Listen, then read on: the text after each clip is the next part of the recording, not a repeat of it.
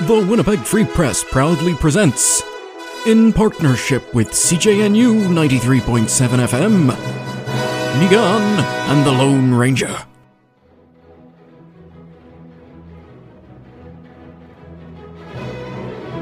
Here are your hosts, Megan Sinclair and Dan the Lone Ranger Lett. All right, everybody, here we are for another podcast, and it's a very special post-election podcast because sitting here with us in the Manitoba Legislature, in the Premier's office, is now Premier Wab Kinew, well known by everybody at this point, but is a first of many, and it's a real honor to have you here. Well, it's nice to be talking to you on the podcast after having been sworn in, rather than talking about, maybe someday, or, we'll do that in the future. But I think the idea, you're now the first 3-time guest of the podcast. And I don't know, I wouldn't, what Bull Durham says, you don't mess with a streak. So I think that every 6 weeks we ought to have you on the podcast, and that'll just ensure success through the first. I have to say, first off, I was very excited for about 15 minutes on election night because I thought that at 41, you were going to become the youngest premier in Canadian history. For about 15 minutes, I really thought it. No, I'm sure Ed Schreier was younger. No, Brian Alexander Gallant in 1983 was 32 years old when he was sworn in as Premier of New Brunswick. So I guess that, being 9 years younger, the first question is what took you so long? Yeah. Well, when I was running for the leadership, because you got to work the phones and sell memberships and get support, one of the longtime New Democrats I called, and, at the time I would have been, I guess, in my early 30s, who said, you're a lot older than Schreier was, but I'll give you a chance. Oh, man. Do you find that people bring up your age a lot? I mean, you're not the youngest maybe, but by most standards, you're still pretty young. Well, I really appreciate you saying that, and I would like you to say that in front of my teenage sons and their friends who kind of groan when I try and talk, football or pop culture with them. But on a more serious level, it does come up from time to time, but it's come up in a positive way, if I could say that. I was speaking to somebody from the United States, and they said, well, maybe it's good to have younger folks in office. I'm not saying I'm young, but maybe just relative to some office holders south of the border. There's not mentioning any names. Mentioning any names whatsoever. So we're a few days out now about the swearing-in ceremony at the Leaf. Mm-hmm. I have to make a comment in that my daughter said that you made a dad joke at that, turning over a leaf in Manitoba. Anyways, I had a worse dad joke lined up, which was the hard work of the raking up the leaves that we're all doing right now. So I spared you the worst, I guess. No, seriously, you're premier now. You can make whatever jokes you want, right? If you don't, what's the use of having this job if you need to be careful about the jokes you tell? Well, it will definitely stick to the dad jokes that we can all agree are not done. Yeah. So, besides the dad jokes, arguably, I haven't attended tons of cabinet swearing-in ceremonies. I haven't been to, normally these are, I think Dan wrote a column about this. These are rather sort of official ceremonies that tend to take place in the legislature. As you talked about in your speech, every Indigenous nation was recognized. That, of course, all the different other nations that are a part of Manitoba are all a big part of that, as well as members of the LGBTQ community, trans community. Everybody seemed to be talked about in that ceremony. So much about this election campaign was about difference, and you, as you talked about unity. How do you think many Manitobans who perhaps didn't vote, or maybe were looking at a different message, we're talking about 200,000 voters who voted for another message. How do you think they took that ceremony? Well, I think there's been a lot of optimism that I've heard from people since the election and since the swearing in So I think it's been a very interesting time. And what that means is, in addition to all the normal high expectations of a change in government, it also means there's this additional expectation that a lot of people are feeling good in Manitoba right now, and now we have to deliver on that optimism and on that sense of hope. And just on the swearing-in ceremony itself, it typically is, I would say there's stuff that we did like other governments, and there's stuff that we did that was new this time around. So in terms of the continuity side of things, when government changes, there typically is a bigger deal. Like I think Mr. Dewey did Pantages Playhouse as like a big public swearing-in production, if you will. Mr. Pallister did the Canadian Museum of Human Rights, which at that time, and still is, like a very new showpiece for our city. But one of the reasons why we wanted to do the Leaf was just like, that's the new building in town that's speaking to the future of our city and the future of our province. And so we wanted to do that. So in some ways, I think there is consistency with the, previous changes in government and their swearing in. And then the stuff that maybe we chose to lean into more was around recognizing the Indigenous nations, and was talking about all communities and, different walks of life being represented there. And that is consistent with what we talked about during the campaign. And now we had a moment to celebrate, and now it's up to us to administer the government in Manitoba in a way that everybody recognizes themselves in our decisions and feels like they have a part of the things we do in healthcare or affordability or the other public policy areas. One of the really interesting things that I've had to deal with, and over the past couple days or so, is a lot of people turn to me and ask, like, why is he wearing a headdress? Like, why is a headdress so important? And so I've had to kind of do this explanation to people that a headdress is about leadership. It's not about a chief of a community always. And that the reason that we use feathers in the headdress is to ask our leaders to see the highest in the sky, to not see difference, and to talk about that message. This is where we kind of disclose, as journalists, as you've got to disclose your subjectivity, or that I mean, my father was a part of the ceremony, so he was on stage. He was on stage. Your dad was on stage, and he administered the oath, right? Yeah. He was also kind of grooving to the Norman dancers. Yeah, it was like in his own. He was doing one of these, which is, for listeners, is rhythmic thumbs up. But yeah, he had to be the happiest guy in the whole room. And Chief, I think you should have Chief as MC, Kevin Chief, as MC of every government event. He was pretty good.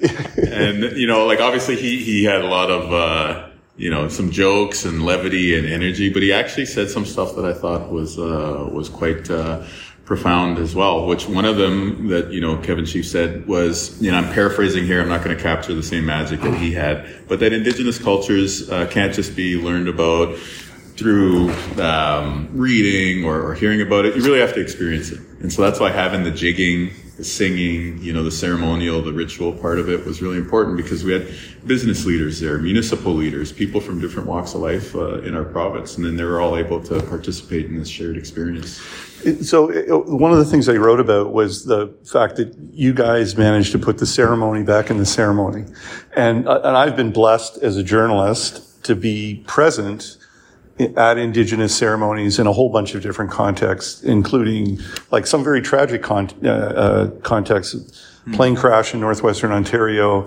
I spent like 4 days on a remote reserve and got to see how the community responded to, 8 non-Indigenous people who died on the reserve. And I think that, just from my perspective, adding a spiritual element to that ceremony was so cool and profound. And I'm just wondering, for those people, maybe even in your own government, who haven't been to ceremony, how did they react? Did they understand what differentiates a swearing-in ceremony from what you did last week or earlier this week? I think everyone could see that it was a ceremony in the broad sense of the word that you're using it. And I think everyone on our team felt very, very positive and felt it was a really meaningful experience. And I hope that all Manitobans felt the same way about it. And really, one of the things that we wanted to do is to just showcase not just the diversity, but also the complexity and the nuance of the different Indigenous nations in Manitoba. So we had traditional components like the Dakota Hotain singers, and we're using the sacred pipe, and we had that. We had the kuluk from the Inuit, but then we also had Christian prayers that were part of it, the Lord's Prayer, because that's what a lot of Inuit and a lot of Cree communities, that's how they practice their culture. And so really we just wanted it to be inclusive and to be broadly representative. Of course, we can't necessarily highlight every single nuance, but hopefully we did convey the bigger picture reality that there is nuance and there is diversity, and that inclusion means making space for all of that. So the ceremony's over now. You're in the office, really, beautiful office. I can see we've got the buffalo skull over there that you've brought into the office from the Sundance, and now it's the business of governing. Here we are, a couple days in. This whole place is buzzing. In fact, when we came in the front door, there's an energy here that's very electric. From the moment you walk in, there's a real sense of a lot of busyness. Of course, it's the change in government and so on. When the Conservatives came in 2016, the very first thing they did was to do an audit and to analyze what they had perhaps thought about as kind of maybe deficiencies, but also at the worst end of that, maybe some instances of mismanagement of money. Are you planning any kind of analysis or any kind of audit to look at the maybe the past little while or maybe even longer while at the Conservatives? And I'm thinking about this consistently because, when I got home from traveling, there was a check in my mailbox from the province for property tax rebate that I didn't expect coming. And maybe it was because I missed the dates or the deadlines or what happened. But certainly I think there certainly might be some questions that you may have coming into the office of what have the Conservatives done in the past few months. Yeah, we are. We're going through that process right now of reviewing what the outgoing government was up to.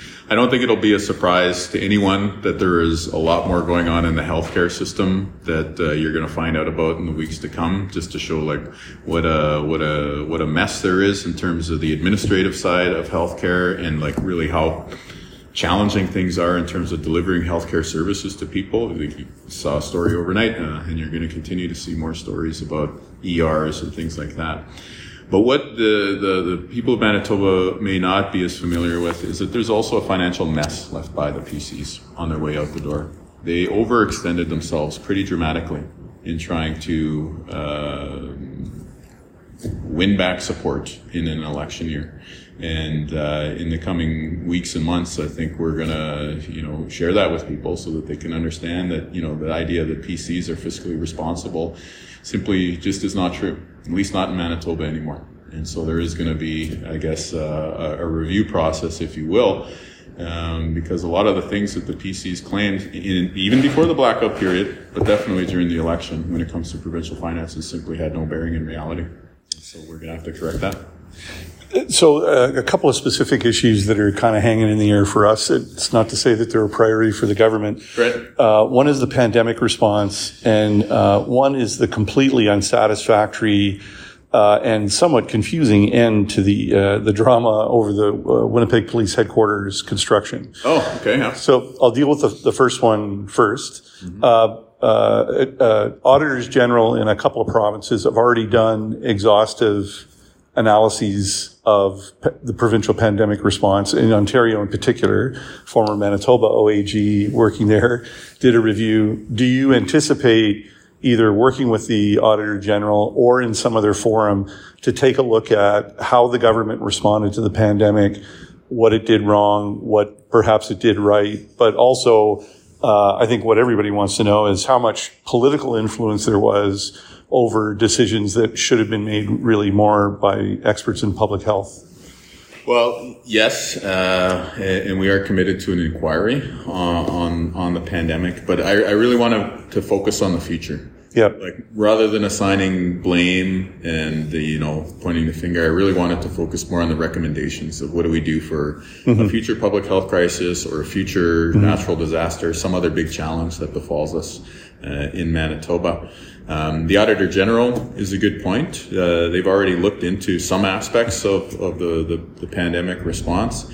So I think as we get into our administration here, we will be launching an inquiry into the pandemic. But like I said, less about assigning blame and more so about bringing experts together to say what went right, what went wrong, what can we do better next time, and really focus it on the future. And I think part of that is to just match how Manitobans feel, which is I don't think Manitobans want to continue relitigating the past 3 years, but at the same time, it was such a huge challenge, such a traumatic experience in many ways that I think the only responsible thing to do is to do a bit of an organizational review and a bit of a fact-finding exercise in terms of how can we improve things for the future. Respecting your comments about not relitigating, do you believe, though, the relationships and interactions between political leaders and leaders of the public health system and how decisions were made, that's at the very least, that's one of the issues that we need to cover off? Well, I do, and this came up during the pandemic, was that notwithstanding whatever public comments were made, the actual structure is that the public health officials provide advice, and then the elected officials are the ones who actually issue the directive or who implement the policy. And I do think that there is room to ask this panel of experts, is that the right structure? Or should the public health folks have the final say? Which, if you look at different jurisdictions, there are those two approaches and variations on them out there. But I do think that one of the other related issues, and I have heard this from folks working in the healthcare system, was just also like the culture of reprisal, or like the top-down heaviness that prevented either local solutions from being brought forward to some of the challenges during the pandemic, or just the ability for people to speak freely. Like, when you think back to some of the most challenging periods, like Maples, that stuff came out anonymously and without names attached and not through formal government channels. And yet it was absolutely critical to the public interest for people to find out about those things. So I do think that that's one of the areas where we need to look at. And again, my partisan heart might very much like to point fingers through this exercise. I think the broader responsibility is to the people of Manitoba, and to focus it more on the future of this clearly outlines some challenges around disclosure and whistleblowing and the fear of reprisal. How can we address those things and make sure that we fix them going forward, not least of all so that we can improve the way the healthcare system works and empower the people who work within it? Blue ribbon panel, consultant, or formal commission of inquiry, do you have a preferred path for something like this? I think at this point, formal commission of inquiry with the terms of reference that we would establish that would be, again, much more focused on the future and bringing back recommendations for improving things. And public hearings? Well, I think that is probably the way we would go. But again, we need to get some legal advice in terms of what are all the considerations there. Because the other thing is we want people to be able to participate freely without, again, that fear of, having blame assigned to them.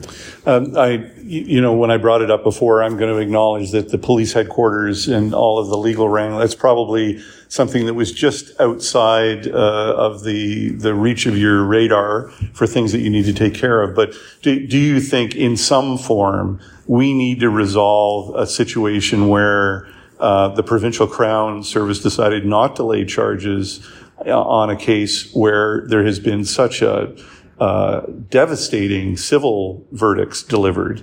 And I think the public is confused about where things appear to lie, especially it appears that the police wanted to lay charges, the Crown had it, didn't, but then when we saw the evidence through the civil proceedings, it was quite a story. And I don't know that you've probably had time to consider that completely, but where do we start with something like that?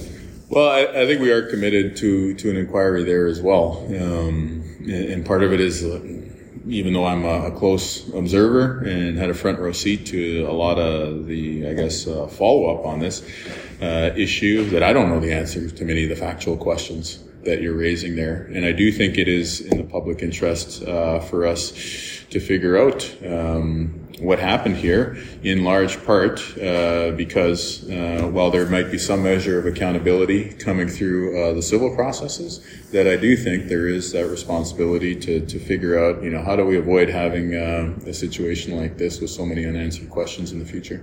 In your first speech as Premier, I wrote about it today. You probably hadn't had time to read the column that I wrote today, but I read it. But, okay. Well, you don't have to flatter him. It's if you're not if you're going to get columns too. Oh, okay. Well, please carry on.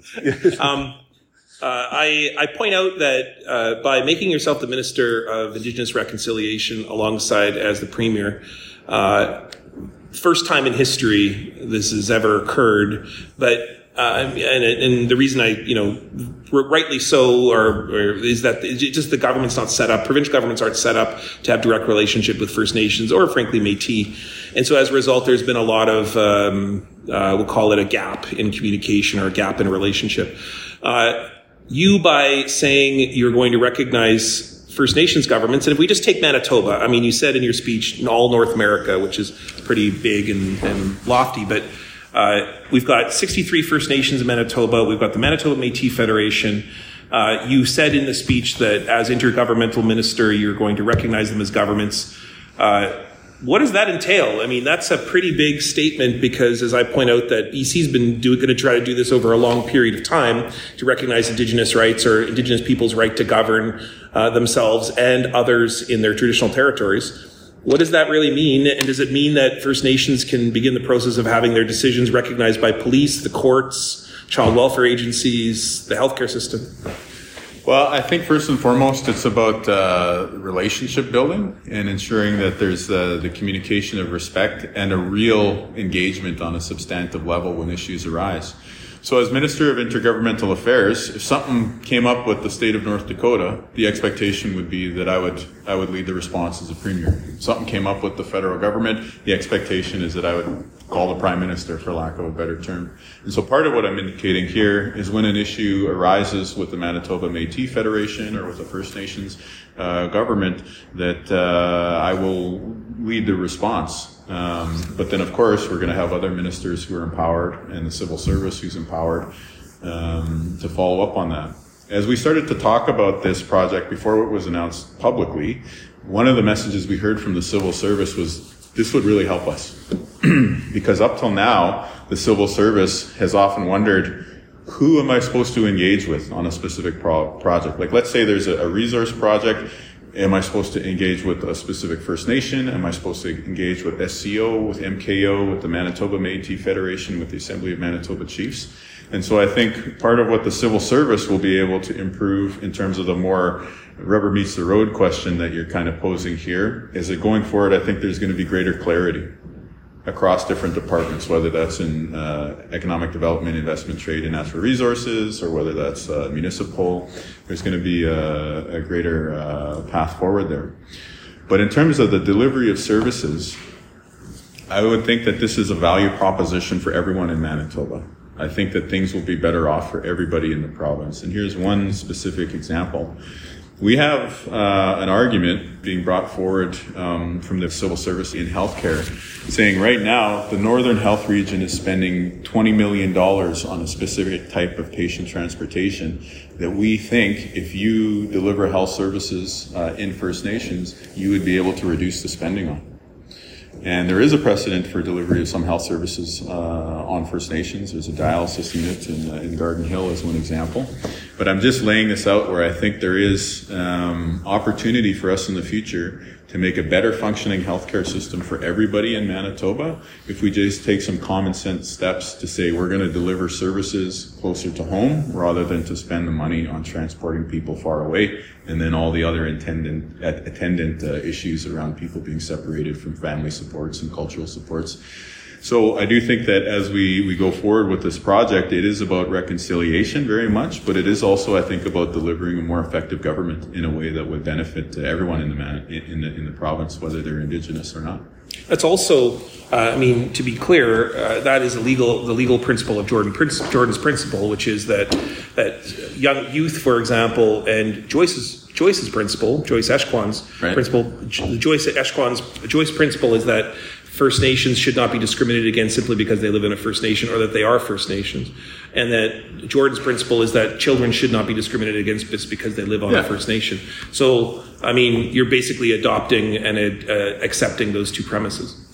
Yeah, as a philosophical framework. And now the question is, what does that mean in reality? And I think the thing that's going to guide us is we have this big picture project of improving healthcare for everybody, among many other big priorities that we're being tasked with. So how, as part of an improvement for healthcare for the average person in South Winnipeg or the average person in Souris, how do we make the delivery of healthcare services more efficient for somebody living on a First Nation so that we again have the level of appropriate resources to deliver to other people in the province of Manitoba?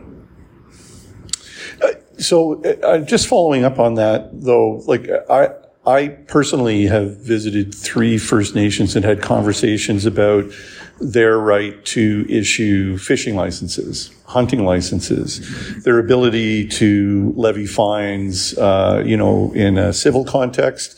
Nigan and I were talking about the possibility of speeding tickets and highway traffic enforcement and that kind of thing.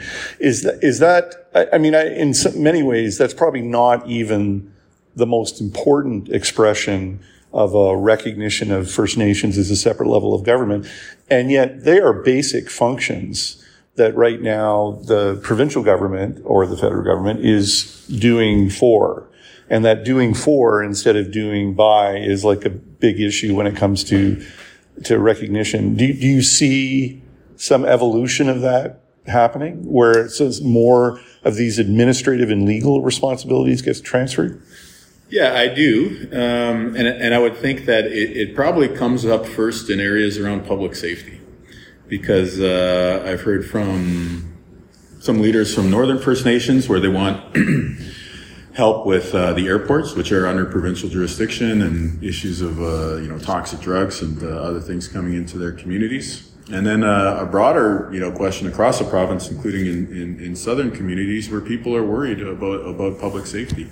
And there is a responsibility of the province to support law enforcement through all the various levels, including the RCMP, including local police forces, but also to work with the Manitoba First Nations police, right? So I think that that's probably going to be one of the first areas where these sorts of questions get sorted through. But I think the way to sort through them is to have that honest and open dialogue with what I'm clearly articulating now are the First Nations and Métis governments, and our government, and where necessary, provincial and municipal governments, so that we can chart a path forward. The commitment is there. Now the question is around resources, around implementation, and around questions of enforcement. The other big announcement, other than healthcare, is the creation of a new ministry.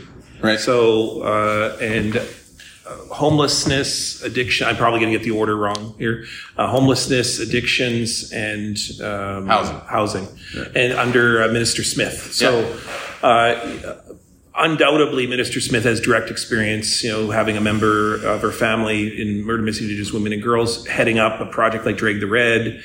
How monumental is that ministry? And as you said, bringing all of these different stakeholders into one ministry almost seems, as someone who works in frontline poverty and have done so for 30 years, when just walking through North Point Douglas, walking through Main Street, the fact that even social agencies, who some of them are Christian, some of them are First Nation, Indigenous run, some of them are just interested communities in certain neighborhoods of the city that are volunteering. Even just getting them to agree alone on the solutions is difficult enough. How do you bring all of these different stakeholders who for years have worked in silos to try to, I think Minister Smith has got a monumental task. Yeah, I think it is by no means going to be an easy project, but it's one that our whole team is really committed to, and we've asked Minister Smith to lead that project. But what I would say is, like, where have we seen success locally and where have we seen success in other areas? It's typically been when people have a barrier-free approach and they have no concern with turf wars, and there's not a concern with, ideological constraints, if we could say things like that.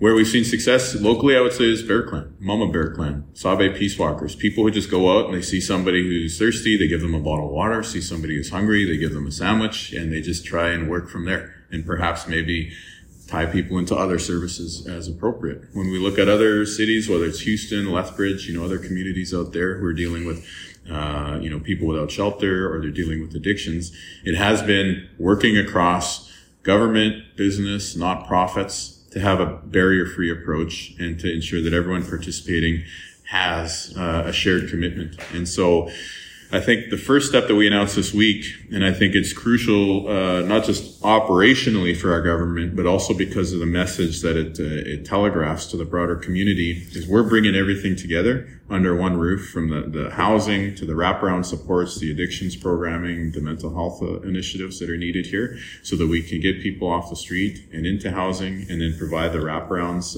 for them while they're there. And now that we've done this at the government level, it's going to be our expectation that we're going to work together with everyone else out there for the same goal and to have a similar approach. I mean, I'm very interested to see the research that comes out of, we're still at the new stage of the development of Thunderbird House, and seeing the kind of ways that project is or is not working. I'm interested to see what the research is, but I know that it's hard to make a commitment this early in your premiership, but you've in the past said quite directly that you support safe injection sites, or at least the movement towards safe injection, similar to what we might see in Thunder Bay and something like that. Is that your plan? Is it your plan to move towards safe injection sites? Yeah, I use the term supervised consumption site, just to, I guess, maybe try to describe accurately what's taking place there, which is medical and expert supervision of people who are consuming substances. And, I do think that has to be part of a harm reduction, expert-driven response to the addictions crisis. But really, the hope there is to ensure that when somebody walks through the door and they talk to the nurse who's there, that they're going to be able to access primary care and potentially find out if they're pregnant, or if they have an STBBI, or if they need some other form of medical attention. And by the way, can we talk about recovery? Can we talk about, addressing mental health needs, or, healing from childhood trauma, other things that are going on there? So I just want folks to understand that, yes, as we're committed to this thing, that the real goal is to start treating, and we've talked about this before on your podcast, is to start treating the addictions crisis as a healthcare crisis, and to use a health-driven response to it. So I will say it doesn't really matter which political leader or which government, but my antenna start to twitch anytime I hear a politician promise to end or eliminate a problem, because having been involved in this gig way too long, I see these things always come back to haunt. Yeah. And hallway medicine is still, kind of hanging in the air in this province. That was the promise of the 1999 NDP led by Gary Doer. It was a key pledge in the NDP winning that election, and 17 years in government would suggest that, there was some measure of success in what they did in 99, but ending hallway medicine, still kind of hangs there. What we found out later on was that there's always going to be people, there need to be people at times within eyesight close to medical help, and where there may not be room in an ER. So eliminating hallway medicine really wasn't the goal. The goal was to stop people spending days and days and days in hallways.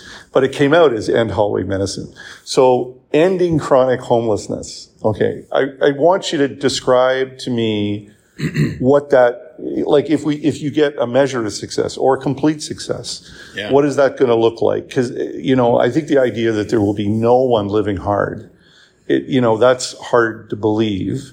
What's your image? What's your definition of ending chronic homelessness? Well, I think the word chronic is doing a lot of heavy lifting in that sentence. And basically, We're saying 6 weeks. And the expectation should be, once we've fully implemented this agenda and this program, that everyone in Manitoba should expect that if someone is on the streets for 6 weeks, by that time we will have found them, connected them with housing, and connected them with the other services that they need to get back on a more positive path. But I also want to say that the goal in us talking about it in this way is to be ambitious and to set a clear message to the people of Manitoba that we want to be held accountable on this. Because if we don't set an ambitious target, and most specifically, if we don't set a target, then everything on homelessness is always just going to be another 50 million, another 120 million. It's just going to be a continued government investment. But what is the actual difference that it's making for people in the community?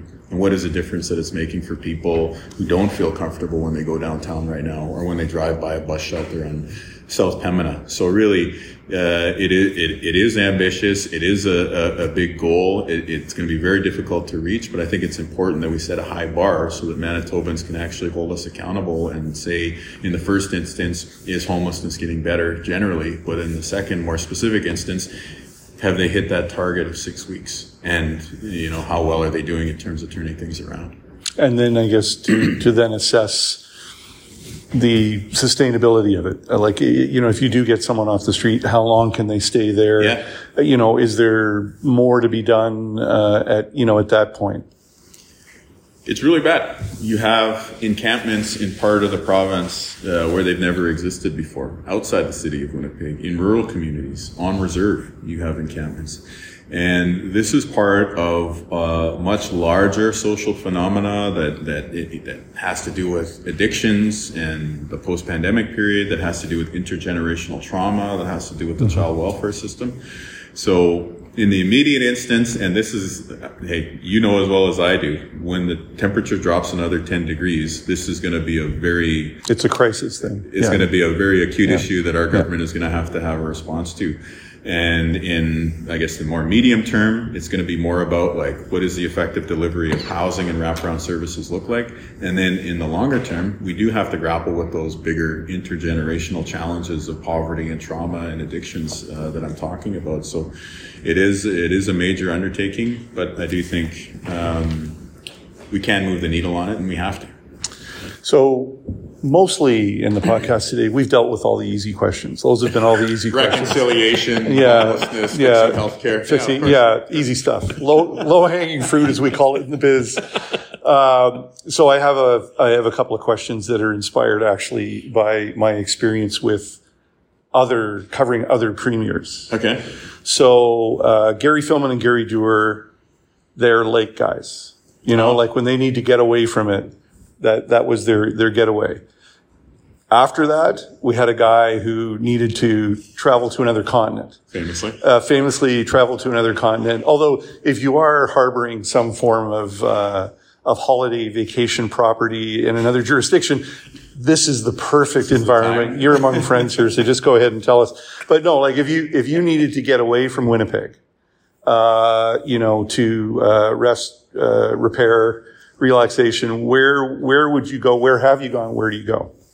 Well, probably to the reserves that I come from in northwestern Ontario, or to Dauphin, which is where my wife used to live and practice medicine. So those are two places that we get to quite regularly. I'm going to go to Onigaming. Yeah, I think in just over a week's time, we're going to have a fish fry with the community just to kind of celebrate and to give thanks to all the people that I grew up with there. And then Dauphin, it's just a place that we really like in the province, where my wife still has a lot of friends, and we have a lot of good, working relationships with people now through politics. So it's probably one of those two spots. And the Riding Mountain is not a bad place to be at the foot of the Riding Mountain, or to visit Clear Lake. So it's really for good. Sure. Just in case your boys are listening to the podcast, you want to throw in one trip to Disney World or something like that, just so they have something to look forward to? Yes. Well, I think we're going to spend Christmas in Manitoba, just to kind of take some time. But yeah, for sure, we'll find some time to get away. I was with a group of, speaking of the boys, I was with a group of young people this morning, and I was telling them that I'm going to interview you and visit with you. And one of them cares a lot about the Jets and wanted me to ask you, are you concerned about the attendance? And I think that, the attendance is down, and we saw that over the years, the Jets left because of issues around attendance, also lots of other issues, business and the Canadian dollar and so on. But I was assigned to ask you that question. I love the Winnipeg Jets. I love Adam Lowry being the captain of the team this season. I was very happy that they were able to sign Hellebuck and Scheifele to stay long term. And I'll take responsibility for my share of the attendance, because I haven't made it out to a game yet this year, even though we do share tickets with the in-laws. And so I'll definitely change that and start getting out to games as soon as I can. And I think it's really important for the Jets and the Bombers to be, healthy and thriving in the city. I think that's good for the social fabric. It's good for the economy. It's good for any number of things. So yeah, I share the hopes for a winning Jets season, as I'm sure this young person does. And I think we all do our part and cheer on the home team. I think that'll help. I think, one of the best moments of the ceremony was when you were speaking directly to your family. And that's it's your job. It's their burden, to a certain extent. Good way to put it. Yeah. I've seen it, right? Like I've seen, really smart people in politics have to manage, people, in the federal system who have to spend all their time away from home. Yeah. Moving forward, on election night, maybe before the results started coming in or prior to election night, did you ever have this, be careful what you wish for moments? You've lived the life of a political leader now for 6 years. Yeah. So it's not like, I know that the operational tempo, as they like to say in the military, is going to pick up, but you know what the demands are. Yeah. But did you ever have that moment leading up where you went, oh, geez, what am I doing? I think I'm really lucky that our family has a very clear-eyed view of it.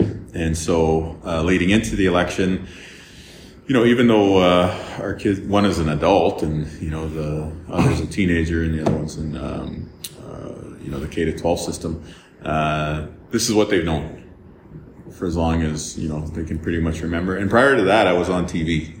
Not that I was, the really high-profile person at that time, but they're used to hearing my voice on the radio or just seeing the image in the media. So I don't,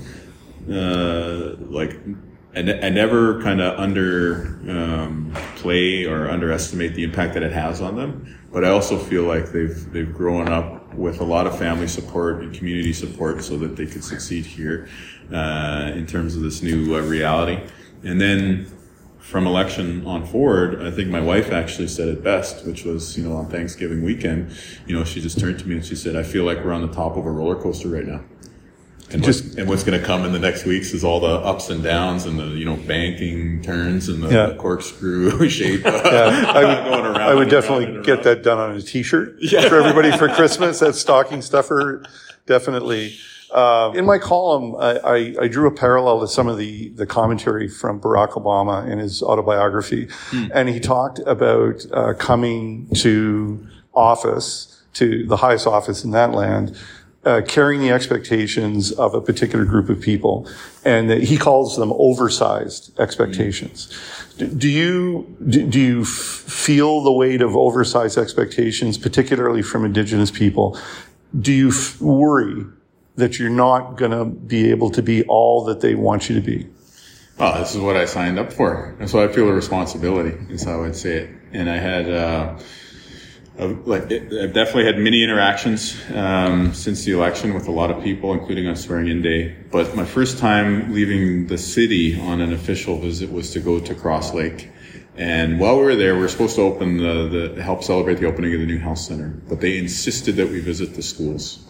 And these schools are way over capacity because of the young population in the community. And so they gathered all 1,000 kids outside of the elementary school, and then again at the high school. And just to see the optimism, the excitement, the fist bumps and the cheering and the selfies with the older kids at these schools, it just made it very clear. It was a clarifying experience where, I just thought to myself, this is what it's about. It's about for kids in this community. It's for kids in suburban Winnipeg. It's for young people in southern Manitoba, right across Manitoba. We have a huge responsibility to deliver. And so I think the only way you can respond is to try and stay humble, and then to just work as hard as you can to deliver on those expectations, because that's what the people of Manitoba deserve. Manitobans deserve to set a high bar and expect your public servants to reach it. I have one story to add to that. And so we both have fathers who have come through a lot of trauma as Indigenous men. Mm-hmm. And so we don't hear the words, "I love you" very much, right? So I'm flying back. I was in Toronto. I missed the swearing in, but I knew it would be coming for this interview. My father told me he loved me that night. And I think large part because he was moved by the things that he had witnessed, right? That he had seen. And one of the great things is that I was able to tell my dad, because one of the things that for years, one of the hardest things has been just not having your dad around, and watching your father go to all these little towns in Manitoba, going to churches, going to hundreds of places across the province.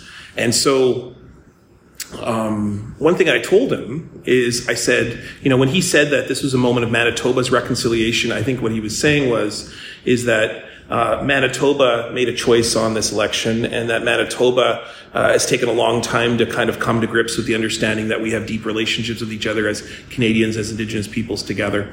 And one thing I said to my father was, much of that day was about those road trips he took, and much about, and I think your father too, certainly the travels that he took with the great Tobasonaquit and the great vision that he gave to all of us. I was able to sort of come to a point of understanding with my father from that day. So I think that's something that I think is happening for a lot of us, and that it's not just about putting that on you, but also coming to an understanding of this moment historically, what it means for us as family members. And so I just want to say miigwech to that. That really means a lot that you shared that, and I feel the emotion. And what I would say is that I've experienced a change, even since the election, and I would thank the people of Manitoba for giving me this opportunity. So one of the things that I used to talk about in the Indigenous context is that reconciliation is about bringing Indigenous and non-Indigenous people together. But often the reconciliation that we seek in the Indigenous community is a reconciliation within the own generations of our family. And now what I can say after the experience of talking to people, I don't want to name drop, but like some very well-known Manitobans, some very just average, grassroots Manitobans, is I think that that's true of everyone in the province. You could be a Mennonite person, a Jewish person, somebody whose family has been here for generations, somebody who's perhaps just arrived. And I think there's a sense of optimism, but also a sense that you want in your time here on earth to be able to make good on the people who matter to you, mom and dad, your kids, your friends, your relatives, and things like that. And so if we, in this moment, can help shine a light on the importance of strengthening the ties that bind, then that's a pretty awesome opportunity for us to deliver on. And what I would say to the people of Manitoba is thank you for encouraging me to see beyond the bounds of my own community and to recognize that I'm part of this province along with everyone else. Premier Wap Kinew, thank you very much for your time. And I'm going to book you in for another 6 weeks. That's right. Yeah. For fourth appearance. That's right. Well, yeah, fourth, you get the, you get a t-shirt. You get a t-shirt on the fourth one. And it's a picture of us. Yeah, that's right. Oh, good Lord. No, thanks very much for your time. This is like will be among the busiest weeks you ever have, in office. So we appreciate you making time. Thank you. Well, thank you so much for having me back, and let's go for round 4 on the podcast. Yeah, that's right.